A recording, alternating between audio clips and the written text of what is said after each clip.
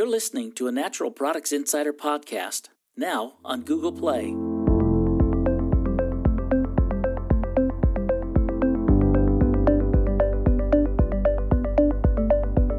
With Rachel Adams, Managing Editor.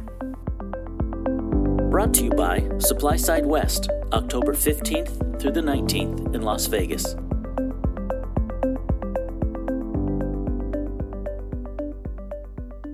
Hello and welcome to the Healthy Insider podcast. My name is Rachel Adams. I'm Managing Editor of Natural Products Insider, and today I have with me on the phone Roy Bingham, CEO and co-founder of BDS Analytics. Hi, Roy. How are you? I'm very well, Rachel. Nice to be here.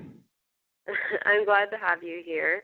Roy presented at UNPA's annual retreat in May in Charleston about the market for CBD, hemp, and cannabis. He presented some pretty interesting data and insights, and we get to pick his brain about that today, so I'm very excited. Without further ado, I'll get into my first question, and it's a simple one. I would just like to give our audience some background information on BDS Analytics. Roy, can you tell us a little bit about what markets you serve and what kind of research you do? Yeah, absolutely. So we started BDS Analytics 4 years ago when we realized that the cannabis industry in North America was going to grow rapidly, and there was no one established to provide accurate market tracking data for the industry. So if you like, we were inspired by SPINS in the natural products industry. And in fact, way back, I was an investor in SPINS when it got started. So I'd also worked at Renew Life for many years and used data from IRI and Nielsen as well as SPINS. And we saw that this was going to be necessary in the cannabis industry. And so we started the company. We now have 45 employees.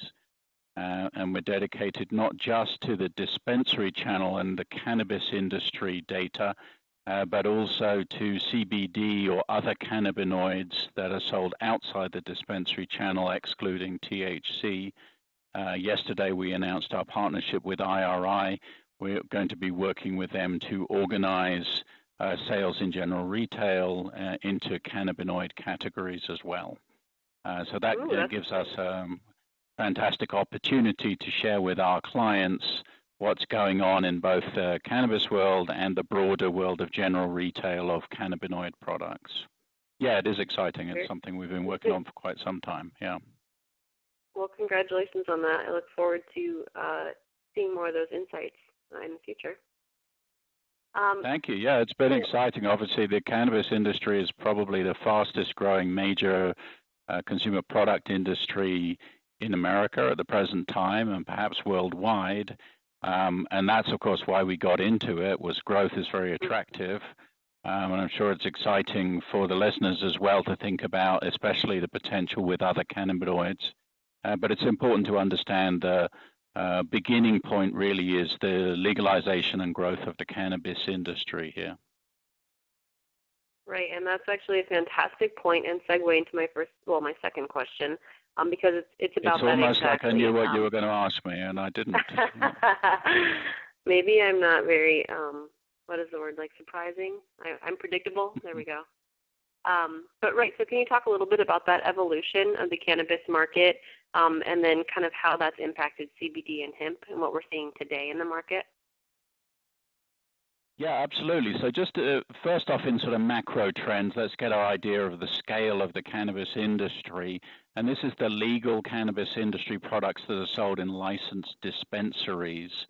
And globally, we project that to be a $30 billion industry by 2022, with the United States being by far the largest player globally, representing about $22 billion of that. In this year, it's about a $13 billion industry. So that that puts the overall context behind it. Of course, it is concentrated in the big Western states that have had the adoption of adult use, especially. So starting off with Colorado, then Oregon, Washington, Nevada, Arizona, California, but now expanding to other states on the East Coast like Massachusetts, of course. Michigan is another huge market. New York and New Jersey are expecting to make major moves in legalization. So we've got a kind of hyper-growth industry that is based on very rapid growth from one state and then legalization in another, and rapid growth there. And now, in terms of the characteristics of the cannabis industry, I suppose many of the listeners have never been into one of these dispensaries. It started off 4 or 5 years ago where about 80% of everything that was sold was essentially a bag of weed. It was flour sold in a brown paper bag. Kind of like, for those of you who've been in the natural products industry for 20 plus years like me, like when you used to go into a health food store and half of the product that was being sold there was in the bulk bins, and it was the oats and the flours and the nuts, etc. Well, that evolution has been very rapid in the dispensary channel now. Flour sold loose only represents about 40% of total sales by revenue. 60% of sales is branded product. It's boxed and branded pre-rolled product, but especially concentrates is mainly sold for use in vaporizers, and ingestibles, basically edibles and beverages, and tinctures have taken off in a big way as well. So that's where most of the growth has been in the industry, and that's all branded, packaged consumer products, the kind of thing that you'd expect to see one day on the shelves of CVS or Whole Foods Market, for that matter. Right, that's very interesting. So I imagine you would walk into a dispensary, because I'm one of those people who hasn't been in a dispensary, but it probably is starting to look very much like a CVS or a standard retailer, which is quite an evolution. Yes, absolutely. Yes, originally, that flour was just sold in a big jar, and they would spoot it out for you and put it into a bag and weigh it and give it to you. None of it was branded. But now it's products in boxes on shelves, and you still have to have a bud tender, an individual who hands you the product. That's a unique characteristic of the legal situation. But they're basically handing you something that you could imagine buying off the shelf anywhere else. Very interesting. So can you tell us a little bit about the interplay, or if there is an interplay? Has this evolution we've seen in the cannabis market and the growth of the cannabis market, has that impacted how consumers see CBD? Has it impacted, or hemp? Has it impacted the hemp and CBD market? Can you talk a little bit about that interplay? Yeah, I think this is really fascinating. Most of the interest in CBD, what's happening in the licensed dispensary channel is a precursor of what's now beginning to happen in the broader general retail and natural foods channel for CBD. We survey consumers, we survey the general public, whether they're a consumer or what we call an acceptor or a rejecter. And interestingly, 37% of adults that are 21 plus in the fully legal U.S. states, the 10 states, including the western states that I mentioned, 37% have consumed a cannabinoid product in the past 6 months. Now, when we go into the detail and we say, well, how much of that was hemp-derived and therefore CBD that you might be able to buy online or in general retail, and how much of it was marijuana-derived, you see there's a major overlap between the consumers. And many of them are purchasing hemp-derived product and marijuana-derived product at the same time. But the current marijuana-derived market is much bigger today than the general retail hemp-derived CBD market. That won't always be the case. So we've seen, and we track very carefully in great detail attributes and product categories in the dispensary channel, and we've seen the CBD share of products go from about 2% of what's sold in dispensaries in 2014 all the way up to 11% by 2018, at well over $1 billion in sales now. So it's been one of in this incredibly fast-growing market, CBD products have been the hottest of all, whether they're sold in the form of concentrates or whether it's very high CBD strains of flour, or whether it's ingestibles or topicals being a very big category for CBD product growth as well. Now, Roy, are those products? Oh, sorry. I just want to clarify. Are those products low THC products as well, or are some of those in the dispensary combination of low THC, high THC, and high CBD? Yes. So those products that I just mentioned, those CBD products, they probably nearly all include some THC in them as well. Number one, it's very difficult from marijuana-derived product to eliminate all of the CBD, at an analytic level. But number two, quite a lot of these products will have a ratio of, say, 10-to-1 of CBD THC. And so we categorize all of those products really by identifying whether people are primarily choosing them for their CBD content. But you're right, they will mostly include some THC in them as well. And that is, of course, an interesting area of discussion and research is CBD as effective if it doesn't come together with some THC? I honestly haven't heard much to that effect as in terms of if there's an answer for that. Have you? I've heard opinions, but I haven't seen any real science on it. I've heard people say, if there isn't some element of THC with it, it's not going to be effective or it's going to be less effective. But then, of course, we have an approved drug now in the form of GW Pharmaceuticals product, which is a CBD-only product. So we know that CBD on its own is effective for Dravet syndrome, for those children with seizures in particular, and therefore, it's having some systemic effect on a certain percentage of the population. And the research will be ongoing, and of course, research hasn't been easy to do on this particular topic, and therefore there isn't very much yet. Right. And so going back to something you said, I had a question popped into my head there. You had mentioned that the market for CBD in dispensaries, and correct me if I'm wrong here or if I have my lingo off, but that's a larger market versus CBD through standard retailers or through like online channels, for example. Do you have any idea as to why that is? Could it be because of the kind of the difficult climate around CBD, or just market? Yeah, it's because the CBD train in general retail is only just beginning to chug out of the station. Whereas in dispensaries, CBD products have been available for several years now. But if you look at the other channels like grocery, drug, mass, natural vitamin, convenience, pet vet, etc., it's really just starting right now. Right. And so we estimate that the 2018 U.S. CBD market was $1.8 billion, of which 65% was in dispensaries. But we see a tremendous amount of growth coming in the other 35% of those non-dispensary channel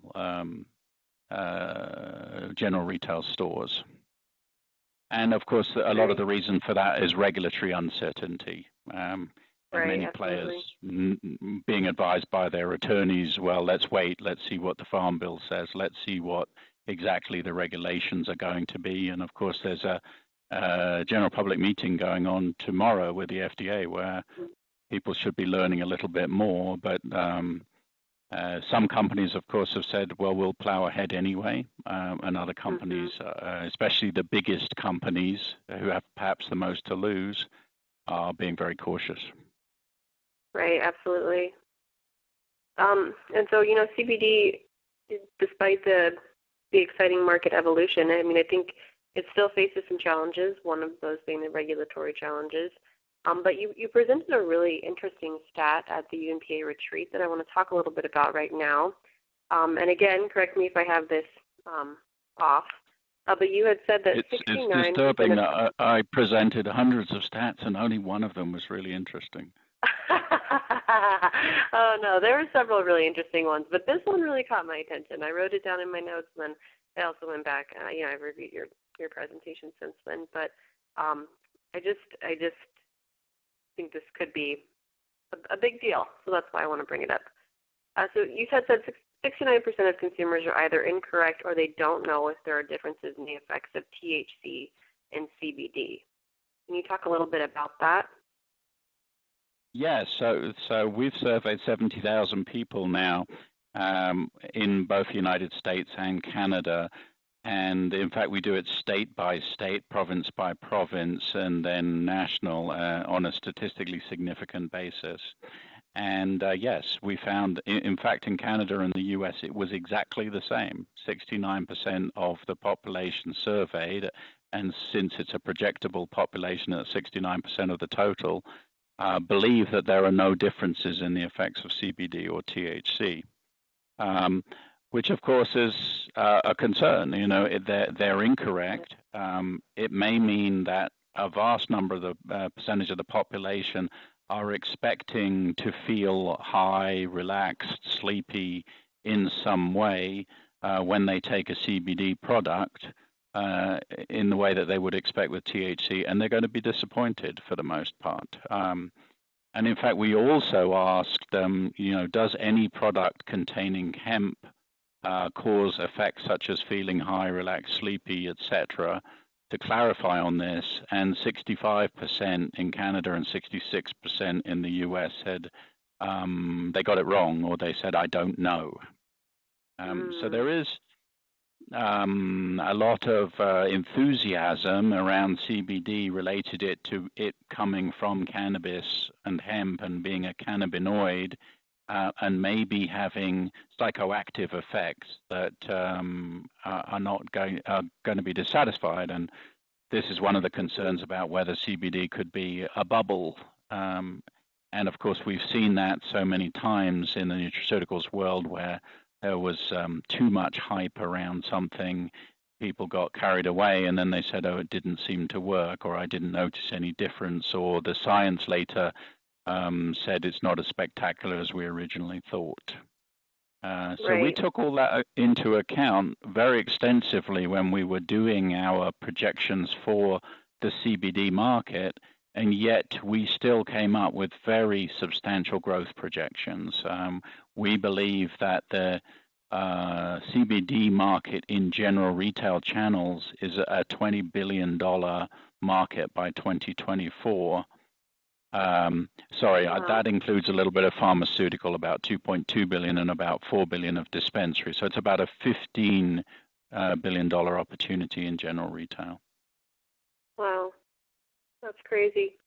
But that definitely is, you know, I think that's one of the challenges that CBD faces right now is that, you know, the science hasn't quite caught up with the consumer interest, but that's encouraging news for those, you know, for the industry, I suppose, if you're looking at CBD as a huge source of opportunity, which I think a lot of people are, that it's still expected to see that kind of growth.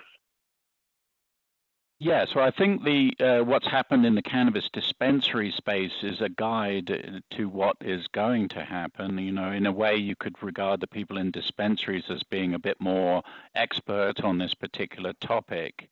And so things like sublinguals and topicals with high CBD have grown very rapidly, and virtually all sublinguals and topicals, over 80% contain high CBD content because that's where the demand seems to be.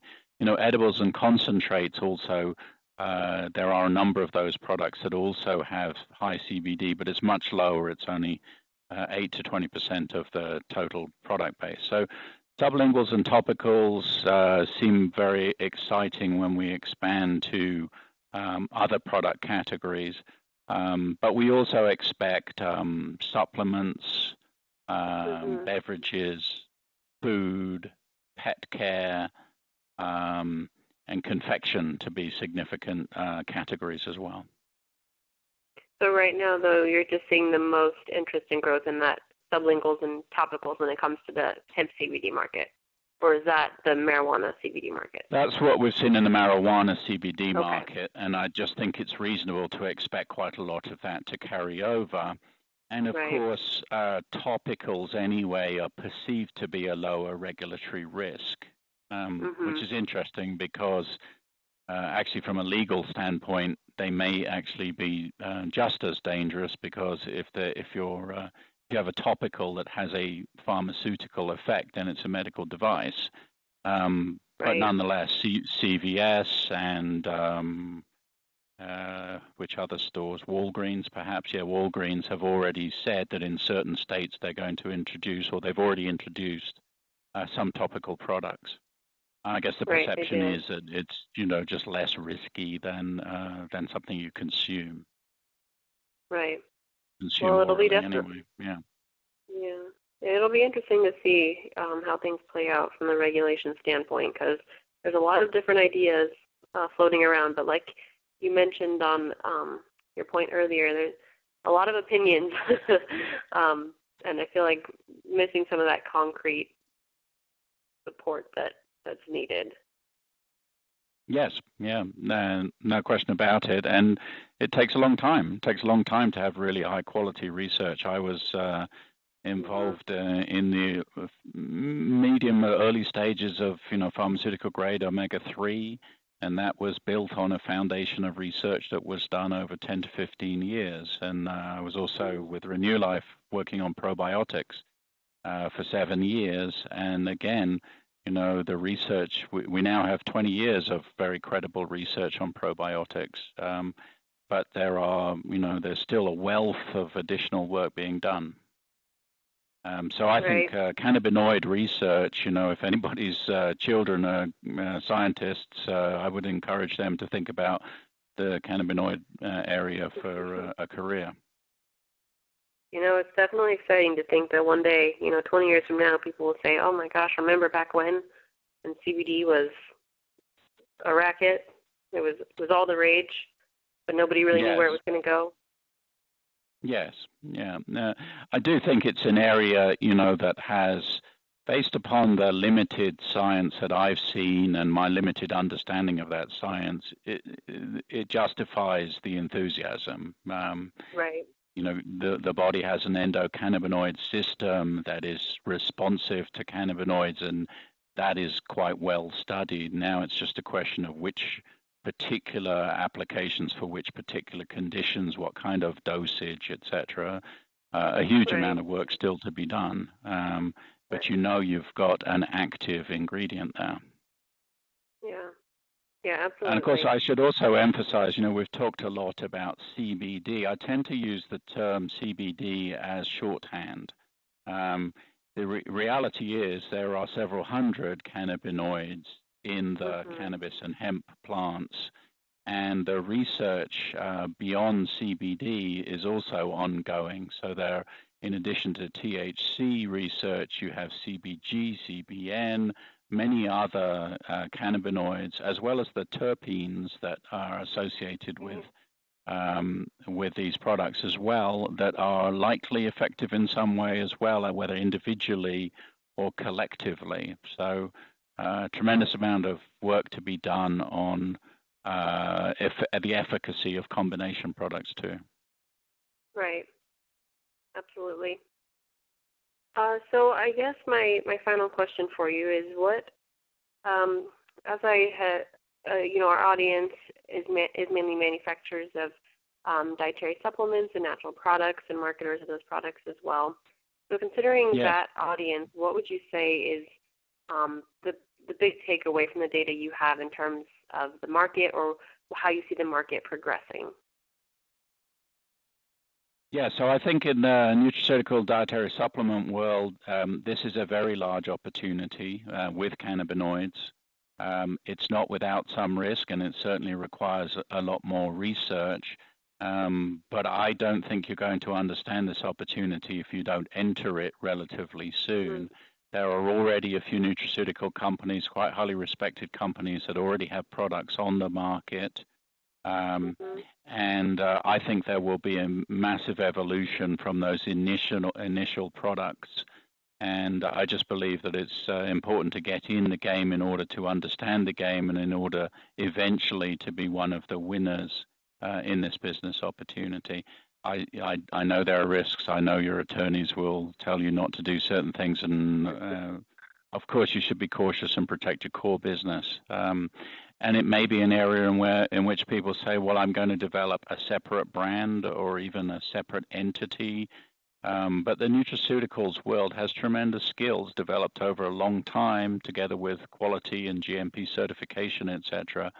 And at the moment, you're competing with CBD and cannabis companies that don't have that level of sophistication, don't have that manufacturing quality control in place, and are not very regulated. They're regulated at the state level and not in such a sophisticated way as the dietary supplement world. That will change. Eventually, they will have to bring up their standards to the level of the GMP certified nutraceuticals companies. So why not take advantage of the fact that you already are at that level and introduce cannabinoid products as well? Right. So the idea would be to proceed, but proceed with, I would say, consideration. Not necessarily caution, I suppose, but really just be considerate of the market challenges, and like you said, protecting your core business while also being aware of the opportunity. Yeah, and of course be super conscious of things like making inappropriate statements and claims, etc. The credible companies in the nutraceutical industry understand all of that.